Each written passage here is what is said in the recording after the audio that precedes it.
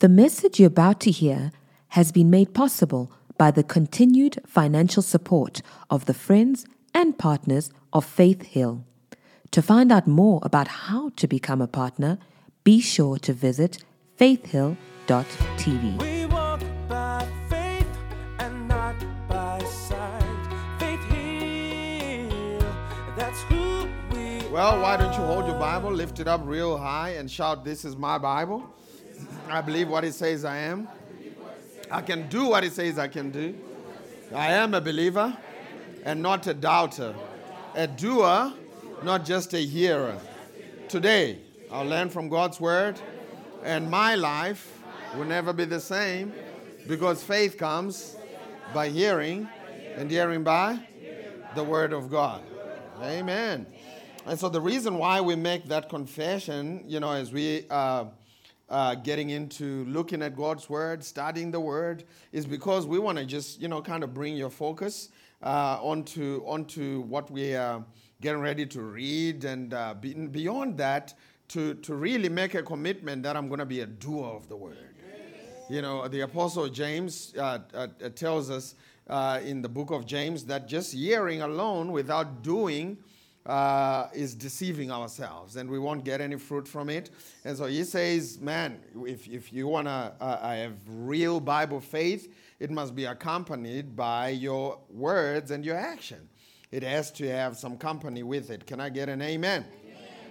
And so building up to today, we've been talking about receiving and ministering healing to others. We also talked about how the law of divine health is higher than the law of divine healing. And what I mean by that is God's ultimate perfect will is for you and I to live at the place of divine health. Now, divine health, when you are in divine health, you don't need divine healing. Now, for you to need divine healing, you have to fall sick and then get healed.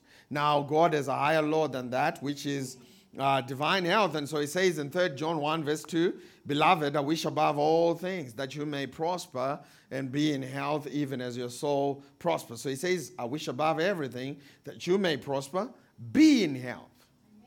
He didn't say be healed. He said be in health, because that's God's perfect will for you. That's what you should shoot for. He says be in health even as your soul prospers. That was our foundational scripture. We also discovered through studying the word that our mouth, our tongue, plays a part in releasing this life, this divine health in our bodies. Amen? And so it says in Proverbs 18 verse 21, "Death and life are in the power of the government." No, he didn't say that. He didn't say death and life are in the power of the hospital and the doctors. No, he didn't say that. He said death and life are in the power of the tongue. As extreme death is, as extreme life is from each other, he says they are both resident in this boneless muscle called the tongue. And so he says death and life can be released by the words that you speak. Now, when we say death and life, a lot of people get thrown off by those words, because a lot of people think death is when you cease to exist, when your spirit checks out. But really, death is anything that came into effect as a result of Adam doing what he did in the garden. So here, when he says death and life, and so many other places in Scripture, Romans 8 verse 6, he says to be carnally minded is death. He's not saying when you're carnally minded, you're going to cease to exist. He's saying to have your carnal mind dominate your thinking is going to produce death. And what is death? Death is, poverty. It came into effect when Adam ate of the fruit. What is death? Death is sickness, started after Adam ate the fruit. What is death? Limitations and hindrances. All these different things came into effect because of what Adam did, in the garden. And then it says over here in Proverbs 18:21, those limitations, death, poverty, sickness, and disease, limitations, they can be controlled by your tongue. And so how you talk is either releasing death to your life, or it's releasing life to your life. What is life? Everything that Jesus paid for at the cross. You can sum it up in that. So with your words, you can either release death or you can release life. And I must say that the church, has gotten so conditioned and socialized, if you will, that we operate for the most part at the realm of just speaking death. And we don't even know it. And sometimes we do it ignorantly. But unfortunately, the laws we're going to be reading today do not consider our ignorance. Juris neminem excusata. That means something about the law. Does not excuse ignorantia. I forgot ignorantia. Ignorantia. You didn't know the pastor could speak closer. And so, the law does not consider your ignorance. The law just takes what you say and bring it to pass. And so, here we see death and life is in the power of the tongue. And they that love it shall eat the fruit thereof. When he says, they that love it shall eat the fruit thereof, New Living Translation, he says, those that love to talk will reap the consequences, both good and bad. And so let's go to 1 Peter chapter number 3, verse 10. 1 Peter chapter number 3, verse 10. Death and life is in the power of the tongue. And they that love it shall eat the fruit thereof. 1 Peter 3:10 says, for ye who would love life and see good old days, in other words, he who wants to enjoy life, he who wants to live a life that they will love and see good days, or do it for a long time. Anybody want to live good but do it for a long time? When I was struggling, I used to pray for the rapture. Now that I'm not struggling, I say, hold on, Lord. 5 more years, Lord. This is so much fun. Man, if your eyes are just focused on heaven and trying to check out, man, you need to start tapping into the promises of God. Amen? I said amen. Now he says there's he who would love life and see long days, good days. Watch the advice he gives him. This is a New Testament. Apostle Peter. He said, let him refrain his tongue from evil. So there is a connection between your tongue, what you speak, and the life that you live, and the length of days that you're going to enjoy on the earth. Did you see that? And then he says this. He says, let him refrain his tongue from evil and his lips from speaking deceit. And so a lot of, the world trying to achieve good life and long days and a long time. What the world has done is they've emphasized diets. They say, man, you've got to get on a diet. And if you get on a good diet, man, you'll be able to live long life. If you quit sugar, you'll be able. And really, I don't have a problem with diets and all of that. But, they switch on you all the time. Think about it. Way back in the 90s, it was vegetarian. Everybody was going vegetarian. And then they switched on us a few years ago and moved all the way from the extreme of vegetarian to banting. You know what banting is? Banting means you eat pork, you eat bacon every single day as you wish, unrestricted. And then as we were kind of getting used to banting, they switched on us and said, it's keto now, keto. And then as you were getting comfortable with keto, they say, it's vegan. You must be vegan. And then the scripture is still saying the same thing. And so the world is emphasized on what we should put in our mouth, yet the Bible emphasizes what's coming out of your mouth. Amen? He says you must refrain your tongue. He says you must not speak deceit. And he says if you do that, you'll have a good life, a long life, and a very good life. Why? Because confession precedes possession. Let's go to Romans chapter number 10. Whatever you speak will come to pass. Amen? I said amen.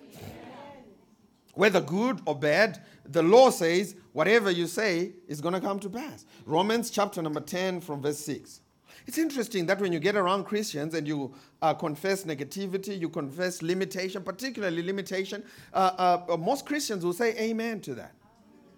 Most Christians I know, if you go to a braai and you start talking about, the petrol is gone up, fuel is up, and I'm just not sure how I'm going to make it. We're all in trouble. We are all in trouble. You start confessing that, most Christians will say, amen, hallelujah.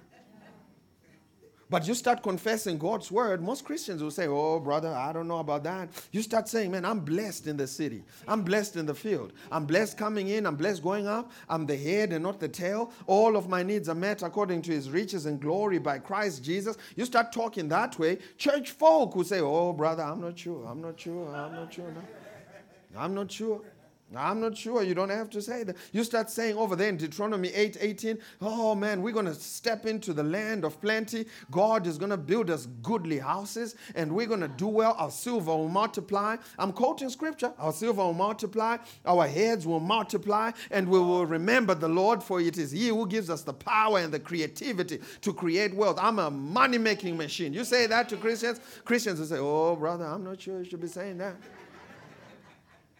But if you say, man, I don't know how I'm going to make it this month, amen. Yeah.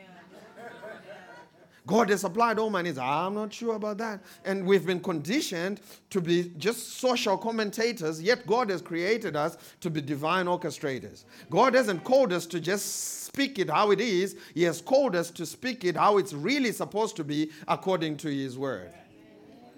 And so he says in Romans 10, from verse 6 to 10, but the righteousness which is of faith speaketh on this wise. He says, don't do this.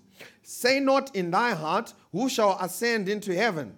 That is to bring Christ down from above. This is what people say, right? Or who shall descend into the deep? That is to bring Christ again from the dead. But what saith it? In other words, this is what I say. The word is nigh thee.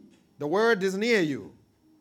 Even in your mouth and in your hearts. That is the word of faith which we preach. Verse 9. That if you confess. Someone say confess. That if you confess. If you say what scripture says. If you confess with your mouth the Lord Jesus. And shall believe in thine heart that God has raised him from the dead. Thou shalt be saved. Now watch this. Verse 10. For with the heart man believes unto righteousness, and with the mouth confession is made unto salvation. So how you came into the kingdom was through talking. And this is why Christianity is called the Great Confession. Before it was called Christianity, it was called the Great Confession. Because the way you enter into being a child of God was through believing in your heart and not being quiet about it. You said something, and whatever you said transitioned you from a place of death into a place of light in his dear son.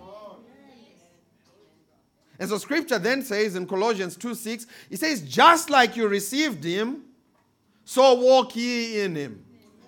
He says the same way you received Jesus through believing and talking is the same way you function in the kingdom. You believe his promises and you spell them out. Man, they say sticks and stones may break my bones. Words will never harm me. Words have been literally directing your life into a your most dominant language. Make sure it's not a victim language. Make sure it's a victorious language. It's not what they do to you. It's not what they say about you. It's what you say about yourself. Ultimately, that's what counts. That's what matters. Can I get an amen? Let's go to James chapter number 3. It's going to be real quick. This is Pastor James, teaching a series on the power of words. And it takes us on a journey. We're using 3 examples to reveal this truth. And, I say Pastor James because James is the only apostle who wrote a letter to the church that he actually pastored. So there's a connection there. And listen to what it says in verse 2. James chapter number 3. He says, for in many things we offend all. So in other words, James says, man, we're going to make mistakes. And then he goes on to say this. He says, if any man offend not in word, the same is a perfect man. Don't let that, phrase throw you off, perfect man. It's the Greek word for mature man. And so James is saying, if anyone has learned not to use words carelessly, the same is a mature man. Did you see that? He says, if any man offend not in word, that same man He's a perfect man. He's a mature man. This is how you find mature people. And he says at the end of that verse, he says, and that same man is able also to bridle his whole body. Think about it. James is saying with your words, with your tongue, you can bridle, control what goes on in your body. You can you can regulate your hormones. You can regulate the chemical balances in your brain. You can regulate things with your words. He says you can control, you can bridle your whole body. Man, don't use words to curse your body. What are you doing? Why are you cursing yourself? Oh, my eyes. I think I'm losing the strength in my eyes. I can't see further anymore. I can't see further anymore. Ever since I turned 25, now I'm going downhill. I can't see further anymore. I'm double vision. I'm short-sighted. Some I'm long-sighted. I can't see. You're speaking, right? He says with your words, you can control what goes on in your body. You can regulate the chemicals. You can regulate your hormones through the words of your mouth. You can speak to your womb and call it how you want it. Don't curse that thing. Amen. Amen. I said amen. Man, you can control what goes on in your body. And so he says this. He says, for if in many things we offend all, if any man offend not in word, the same is a mature man. You know, I'm always looking for maturity in people. I'm always looking for maturity because I know that Jesus is coming back soon and we have work to do. And I was thinking about it really doing Grace in the Marketplace, and I was flying from somewhere on Tuesday, and I was, just having a conversation with the Lord and just talking with him, and the Lord said to me, he said, Tafara, do you realize there's only one crisis that Jesus admitted in Scripture, that it actually really is a crisis? And I said, what's that, Lord? And the Lord began to show me through Scripture. It wasn't a poverty crisis. It wasn't a supply crisis. It wasn't a healing crisis. It wasn't a miracle crisis. Do you know what it was? It was a leadership crisis. Jesus admitted that there was a leadership problem in the world. He said the harvest is plentiful. There's only one problem. The laborers are few.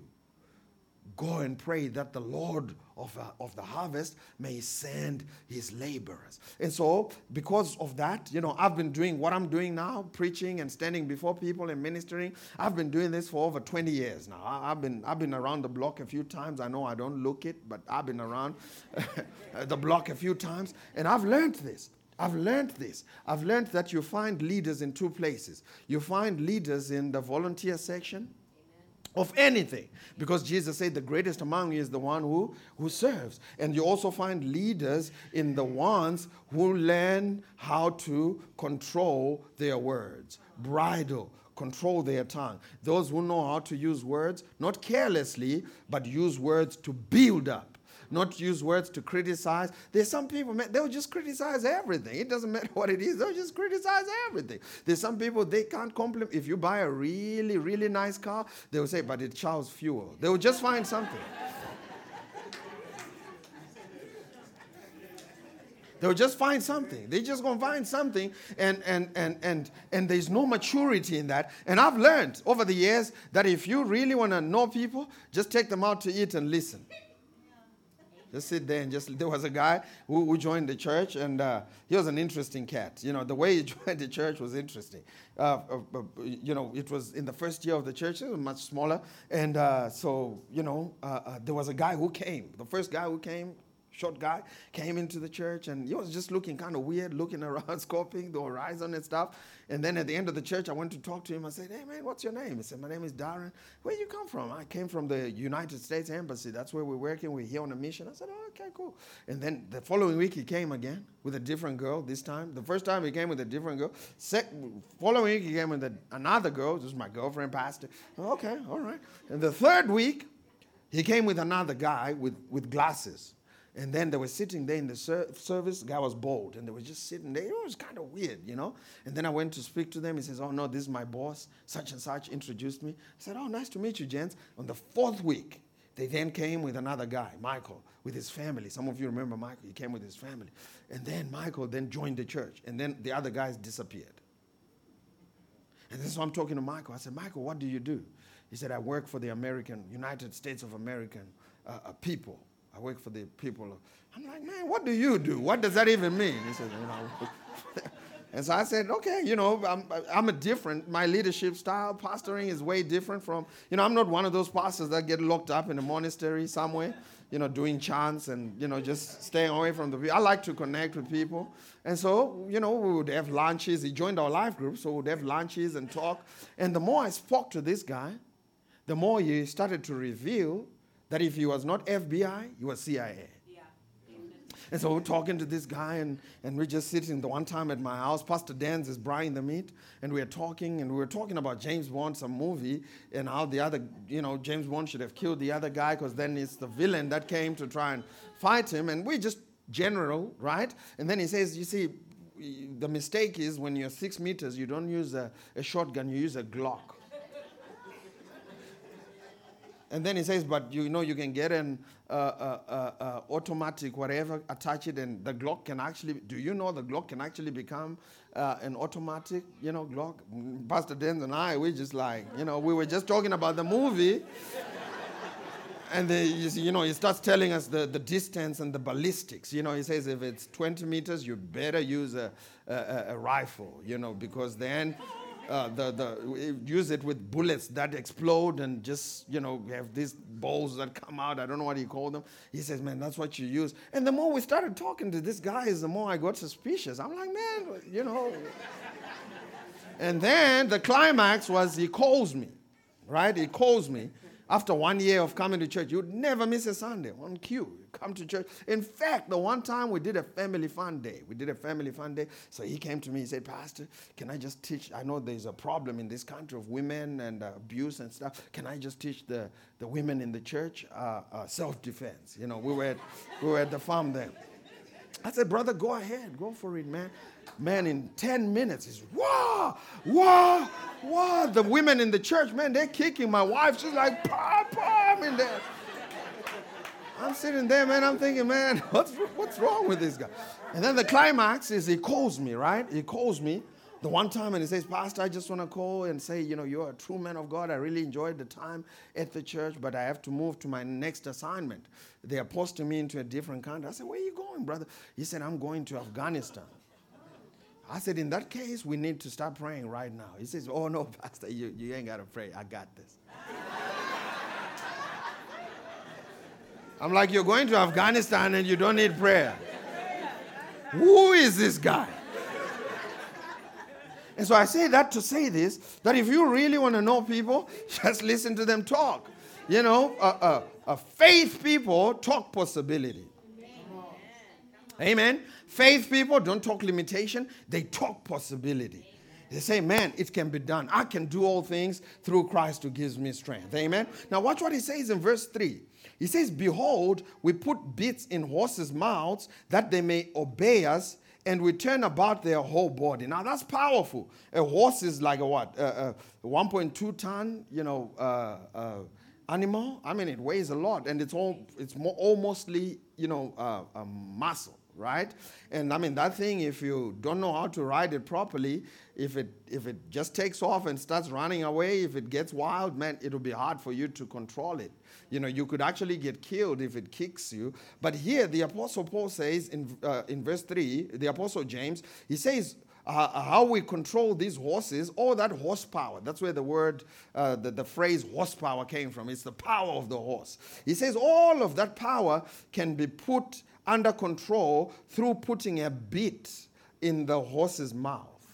He says when you put a bit in the horse's mouth, then the horse has no choice but to obey you. With the bit in the mouth, you can pull the reins while the horse is walking. You can pull the reins, and if the tongue turns to the right, then the whole body has to follow. You can turn the whole horse to different places. And so what he's saying is we can, with our words, control the wild situations or situations that have gone out of control in our lives. We can rein them in. We can bring them back to control through the words that we speak. You can literally begin to turn the situation around through the bits in your mouth. Of course, this one is in the horse's mouth, but you put a bit in your mouth and turn that sucker in the direction of the promises of God. You start to turn your entire life that's been running crazy and going wild in the direction of the promises of God. And that thing can't disobey you. But you have to learn how to put the word of God in your mouth. When you do, that's what you're going to see. In fact, if God has put any kind of dream on your life that's big to change the world, you're going to need to put your words in check.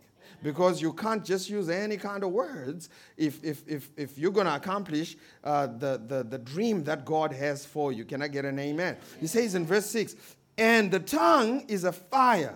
Did I read verse 4? No, I didn't. Okay, let me read verse 4. Behold also the sheep. You know, a sheep is so huge. Ruvarashe, one of our own, she works on sheep, and she told me about sheep. She said a sheep is sometimes as big as a small town. You know, that's how huge this thing is. It's like a city out there. They've got banks on it. They've got pools, hotels. I mean, you name it, tennis courts. They've got all kinds of stuff on the ship. And he says this. This is what the Apostle James is saying. He says, behold, also ships, which though they be so great and are driven of fierce winds. In other words, there's a wind contrary to it. Yet they are turned around with a very small helm, or rather, whithersoever the governor listed. So he's saying with the steering of the ship, man, you can literally turn, it's a small steering, you can turn the entire thing that is like a city. And then he goes on to say in verse 5, even so he said that to say this, even so the tongue is a little member like just like that small steering. He says, and boasted great things, behold how great a matter a little fire kindles. And so essentially what he's saying is, with the words of your mouth, you can literally change the entire mood of a city. Man, you get on radio, you have all these careless people that don't know how to report news, right? They just releasing words of fear. Now you have an entire country running around in panic and in fear because someone didn't know how to use their mouth. And maybe on the internet, it still starts as the mouth. Can I get an amen? And so with our words, we should be using our words to speak life. And when we speak life, peace, and blessing, we also can bring the light of God's word and change an entire atmosphere around cities. Amen? I said amen. He says, how great a matter a little fire kindles. So here, listen to this. He says, the tongue is a fire, a world of iniquity. So is the tongue amongst our members, that defiles the whole body and setteth on fire the course of nature, and it is set on fire of hell. So you say, man, sometimes you can have raging issues in your life. That's the fire. The fire is raging. I mean, it's a mess over there. He says if you look right through it, you can trace it back all the way to a matchstick,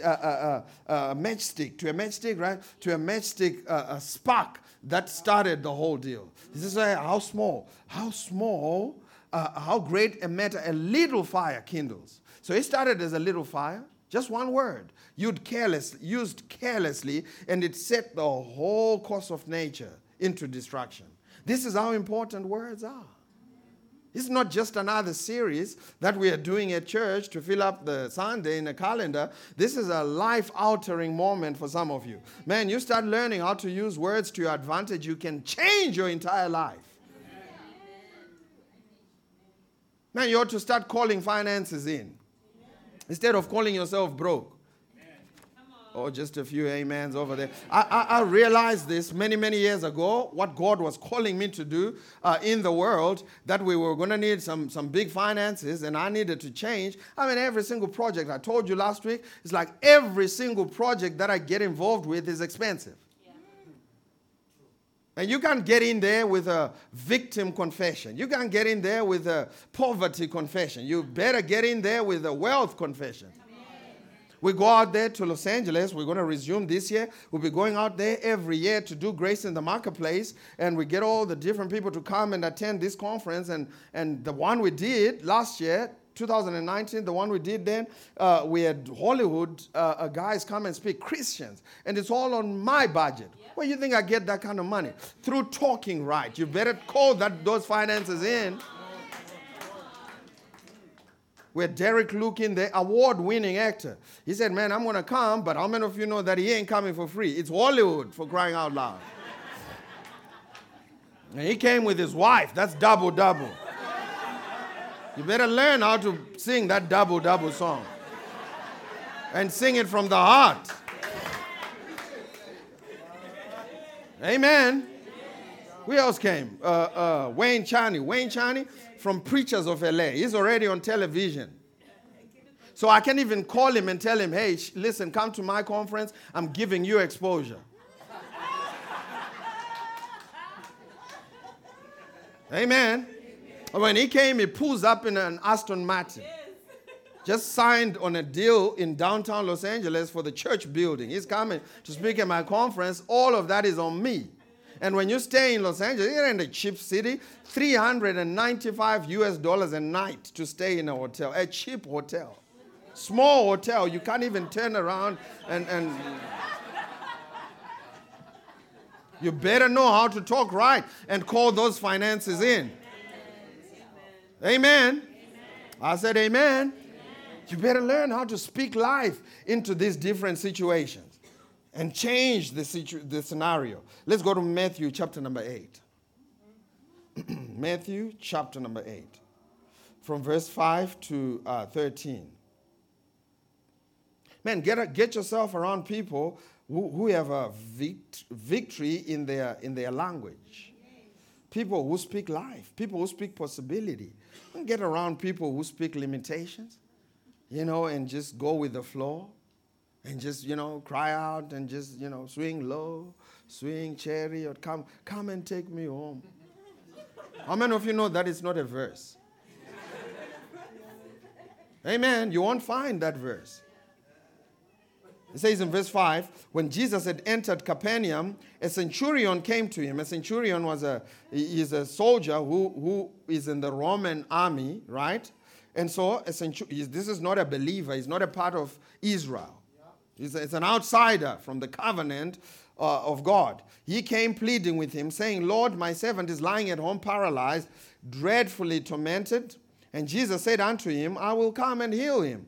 And the centurion answered and said, Lord, I am not worthy that you should come under my roof, but only speak a word, and my servant will be healed. For I also am a man under authority, having soldiers under me. And I say to this one, go, and he goes. And to the other one, come, and he comes. To my servant, do this, and he does it. And so this guy knew the power of angels. We talked about it last week, that they are ministering spirits sent forth to minister to those who inherit salvation. You and I have angels out there, ministering spirits that are waiting for us to send them to do stuff. And so this centurion guy understood this, that we have God above us, and this is us, and below us we have angels that we can send through the words of our mouths. And watch what he says in verse 10.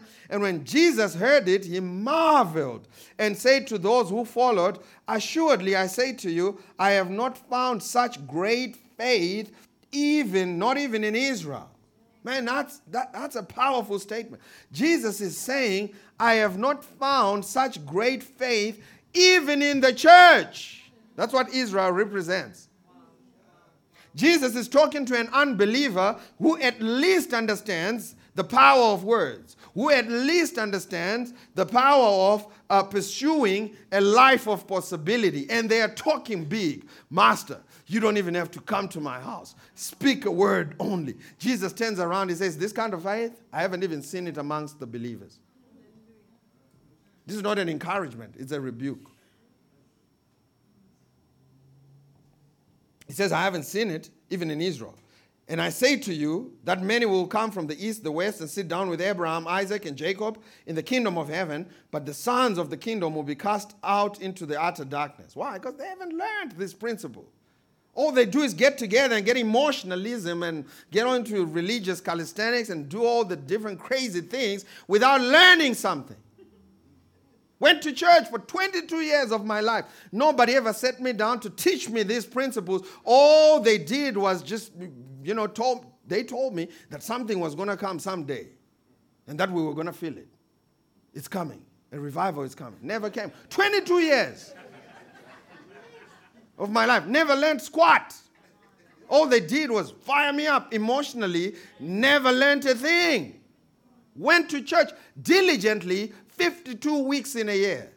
Never learned a thing. All they did is, he's going to get better. He's going to get better. He's going to get better. Just go through it. Hallelujah. Just learn how to go through it. Somebody say, yeah, we go. You go outside, you're still going through it.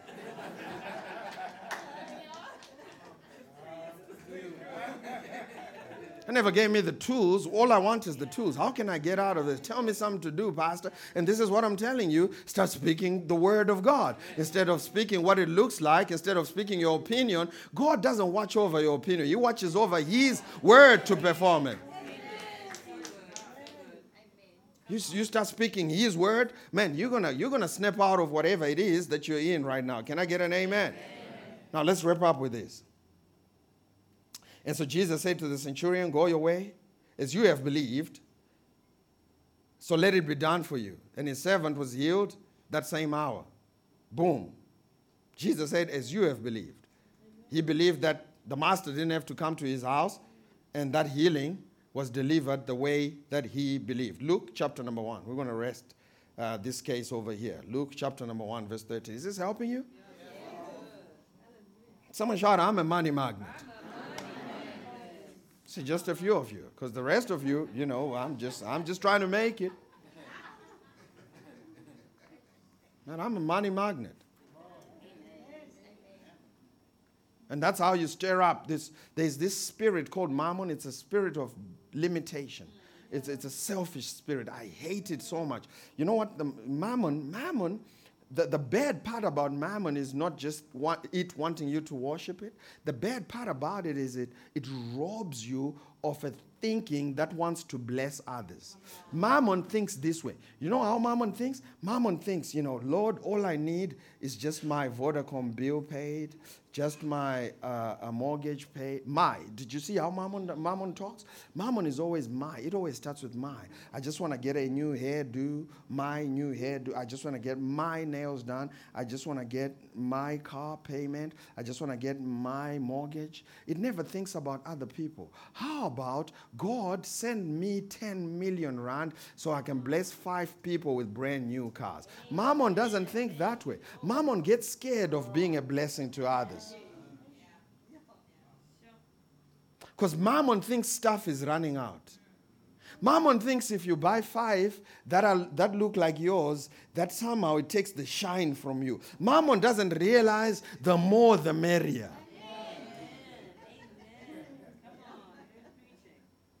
Mammon thinks, I should be the only one who's the king of the totem pole.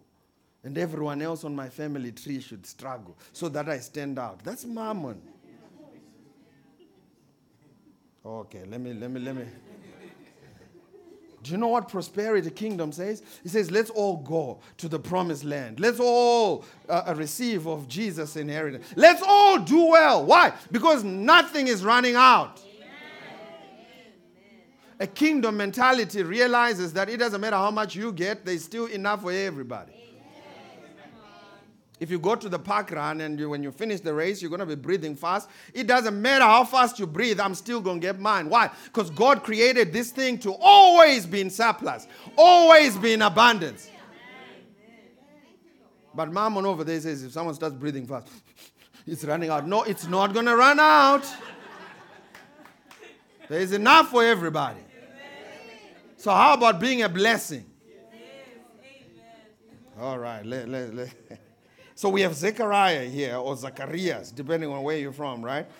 Zacharias, I like Zacharias better. It sounds more biblical. And Elizabeth, right? Zacharias and Baba Zacharias. It sounds strong. You can't say Zechariah. Zacharias, Baba. And so Zacharias, right, and Elizabeth, they are well stricken in age. They are old. And they haven't had a child because they're old now, and, Elizabeth is barren. But then the Lord came through for them. And then sent an angel. His name was Gabriel. And so this is where we're reading, verse 13. It says, but the angel said unto him, fear not, Zacharias, for thy prayer is heard. Thy wife Elizabeth shall bear thee a son, and thou shalt call him John. He's talking about John the Baptist, right? The one who would come to introduce the Messiah. Look, there is the Lamb of God that taketh away the sin of the world. That's what John came to do. And he's the same guy who said, he must increase and I must decrease. Awesome guy. Prophetic guy.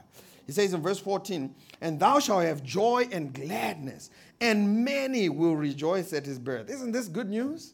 And then he says, for he shall be great in the sight of the Lord. I mean, not just great in the sight of people. I mean, this guy is great in the sight of the Lord. And shall drink neither wine nor strong drink. He shall be filled with the Holy Ghost, even from his mother's womb.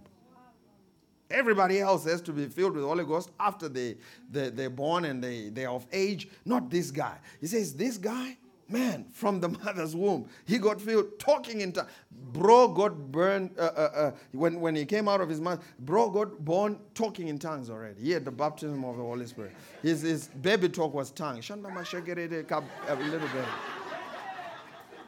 He's a different kind of kid. Different kind of kid. And listen, verse 17. And he shall go before him in the spirit and power of Elias, to turn the hearts of the fathers to the children and the disobedient to the wisdom of the just, to make ready a people prepared for the Lord. And Zacharias said unto the angel, now this is his turn to speak. Now, confession says you just repeat what the angel said. Zacharias should have said, I shall have a child. And he shall bring joy and gladness to the people. That's what confession is. Confession simply means saying the same thing. So when Zacharias came on the scene, this is what's awesome about confession is you don't have to be clever. You don't have to invent your own words. Just take what's already been said and also say it. Simple task. And then Zacharias, when he came on the scene, he didn't do that. What verse am I on? 18. He said to the angel, how am I going to know this? For I am old, and my wife is well stricken in years. In other words, I think God is way too old now, the Ancient of Days. He may have forgotten a very important part of this entire story. That will not make what you just said happen. I think God Almighty is getting old now. He may have forgotten that I'm an old man. And also that Elizabeth is old. So I'm taking this opportunity to remind you. Just like the Lord will come to you and say, you are a house owner. How shall I know this? For where I come from, no one has ever owned a house. Where my wife comes from, nobody has ever done these things. And God comes to you and says, you're a world changer. How shall I know this? Because my account, my F&B account right now, God Almighty, the Ancient of Days, may have forgotten a very important, God will come to you. Some of you young people, God is speaking to you about going to Ivy League college. God is going to speak to some of these youth. And, really, I like young people because they have a better confession than old people. Some of these young people will come and say, man, I believe I'm going to Harvard. It's the parents. Amen. That's what my daughter said, the younger one. She said, Dad, who's the boss? Because they watch cartoons, and sometimes in cartoons, they said, Dad, who's the boss in this house? I said, I am. She said, who made you the boss? I said, I did. She said, is that all? I said, yes. She said, then tomorrow I'm going to be the boss. If it's that simple, I'm also, I'm going to make myself. She thought I was going to say, God Almighty. She's like, you made you. Then. But here's the deal, is that he's reminding God of the situation, right? He says, man, I'm old. I don't know what your excuse is for not living life to the fullest. But let me tell you, that excuse is irrelevant and immaterial. Amen. Don't consider it. What you should consider is the promise. Amen. Can I get an amen? Amen? Now, verse 19. This is going to intrigue you. It gets better. Verse 19. And the angel answering said unto him, I am Gabriel that stand in the presence of God, and I am sent to speak unto you and to show you these glad tidings. And behold, someone say behold. Behold. And now it's about to get real. Every time you say behold, it's about to get real. And behold, thou shalt be dumb and not able to speak until the day these things shall be performed.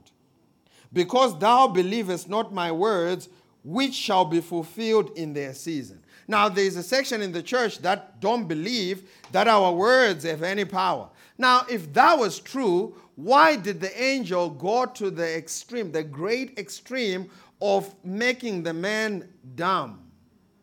It's as if the angel came with a remote. You know that remote that you have at your house? When this guy started talking out of whack, when he started talking outside of God's word, the angel pressed mute. He says, at least for the next 9 months, you won't be able to say something. The reason why that was important was because if he had allowed him to talk, this careless talk, this had the potential to sabotage one of the greatest men to ever been born of a woman who came to introduce the Messiah.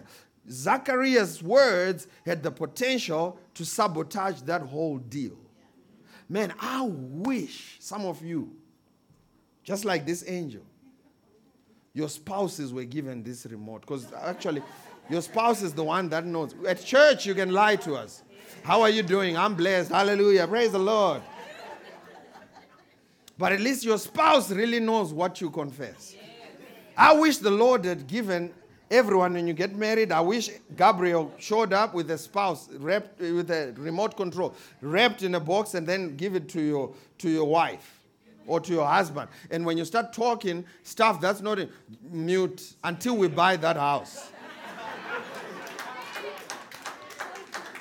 And then you take that remote at the day of the signing of the house. And then as you finish signing, now you can talk again. Amen.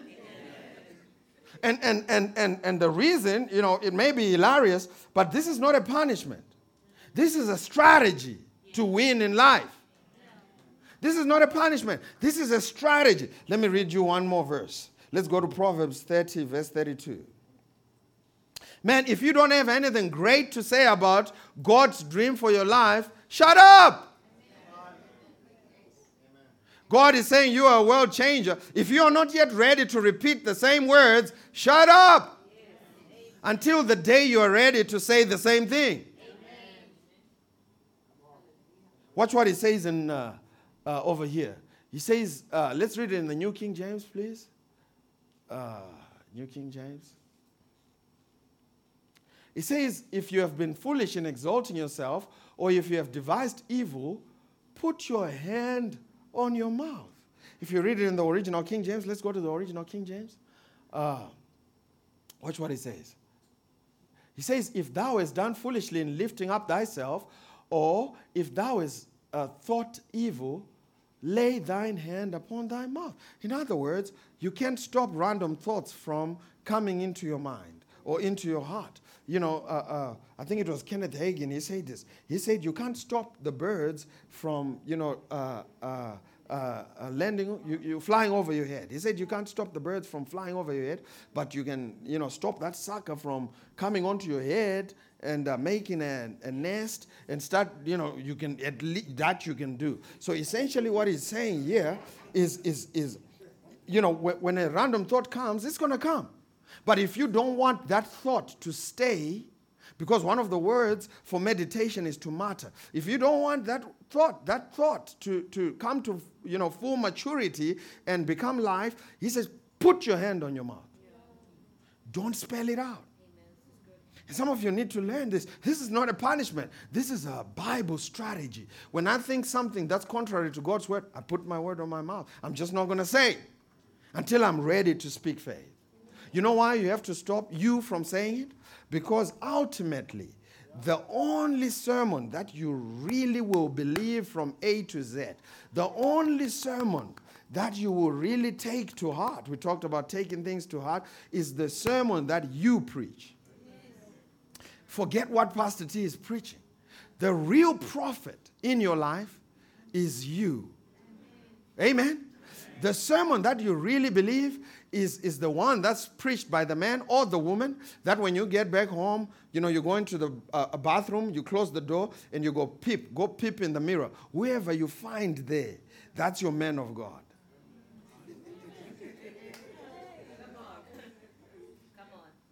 Forget what T.D. Jakes said. Get ready, get ready. Until you started getting ready. Amen. That sermon, man, the one that you preach. And well, fortunately or unfortunately, the good news is you can change that sermon. Amen. Man, some of you have been preaching this sermon. You turned it into a 10-part series. Dying in thine poverty. It must have a King James something. Dying in thine struggle.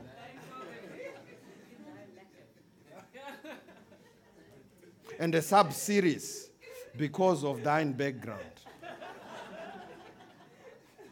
And you preach that so eloquently. You've mastered how to preach 10-part series to yourself. What kind of sermon do you preach to yourself? Because that's going to be very important. The angel went and put a mute on Zacharias because his words, think about it. This is one of it's probably the third, it's in the top 5 at least, top 5 event in the world is the birth of John the Baptist. This could have been sabotaged by someone's words. What makes you think you can just say whatever you wish and get away with it? Man, I'm telling you, when we get to heaven, the Bible says God will wipe tears off our eyes. I believe when we get to heaven, we're going to see the fullness of what He created us to do.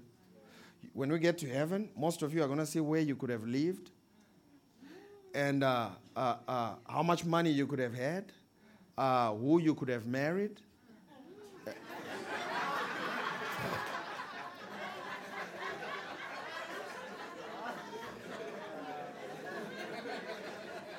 No, that's true. Because it starts with words. You can go around and ask every man in here who's married and say, how did you get married? And say, man, all it took was words. It started with that.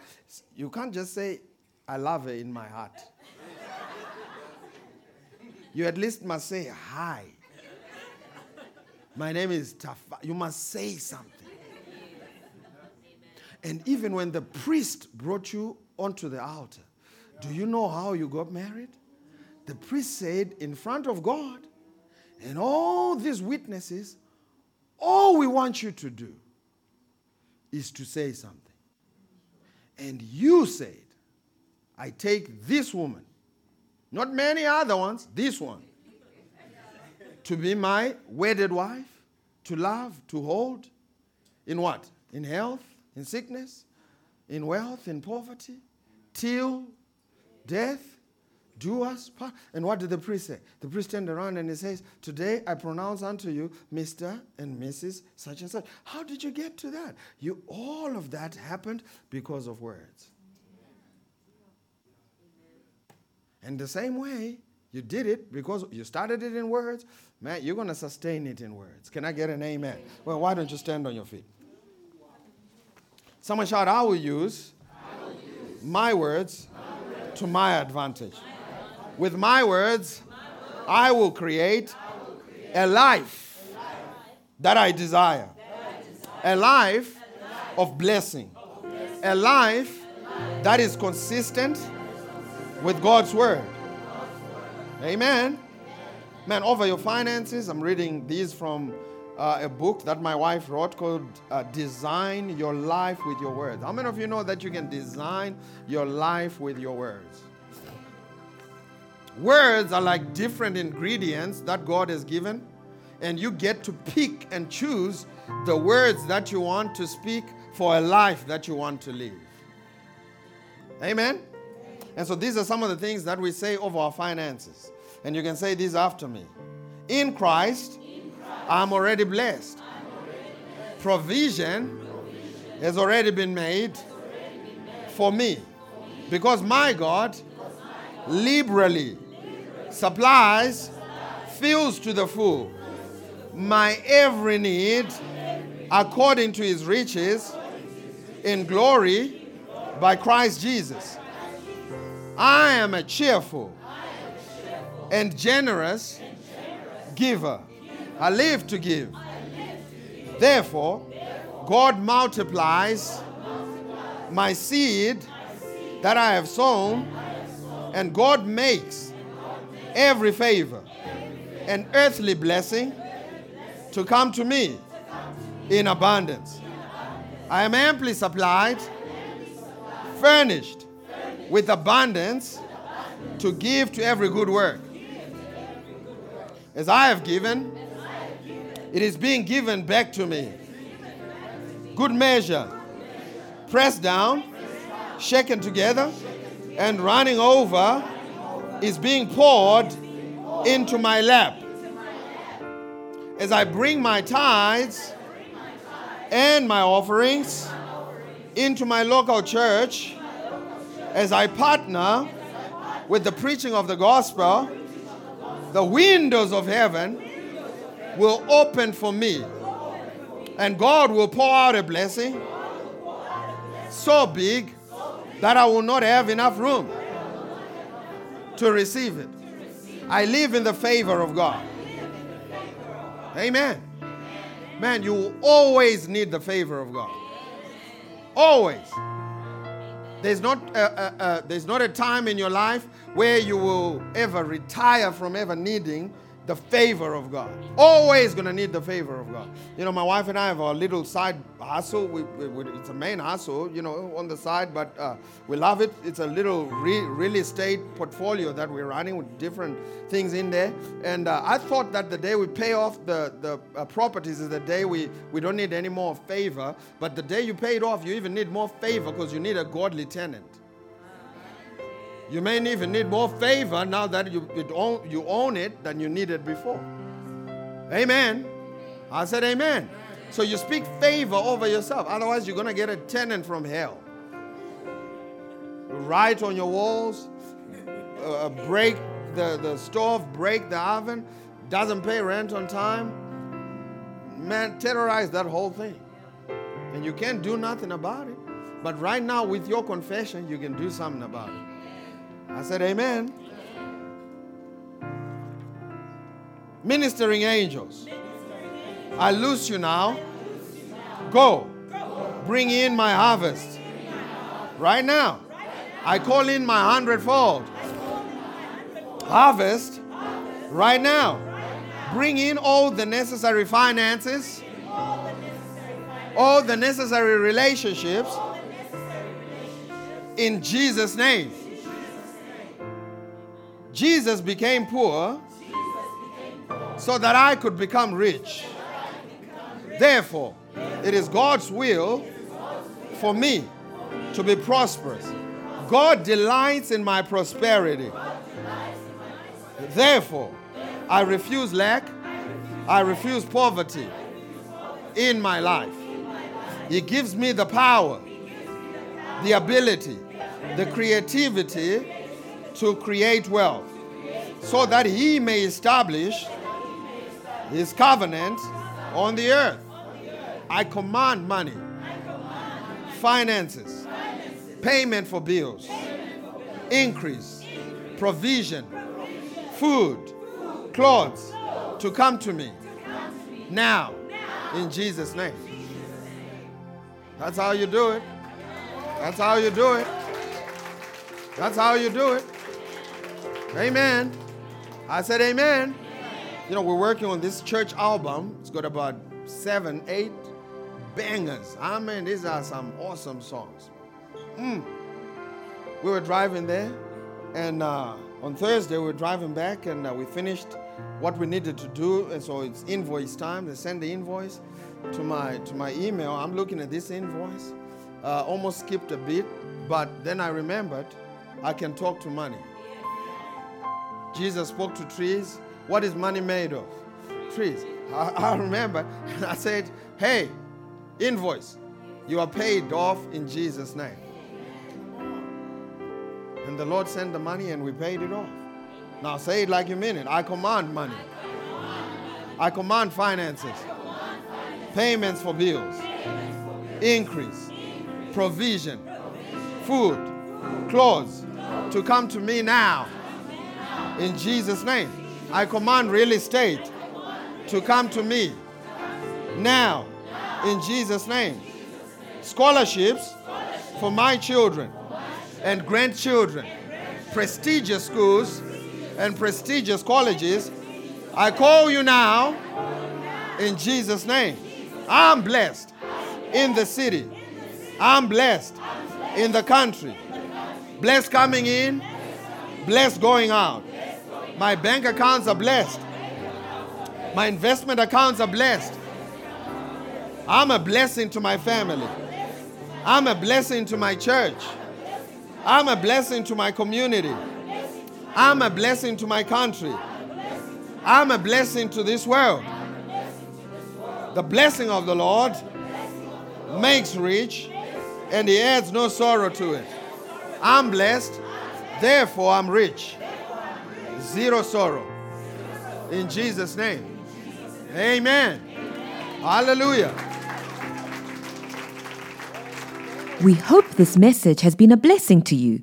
Thank you for listening. To find out more about how you can become a partner, visit faithhill.tv today.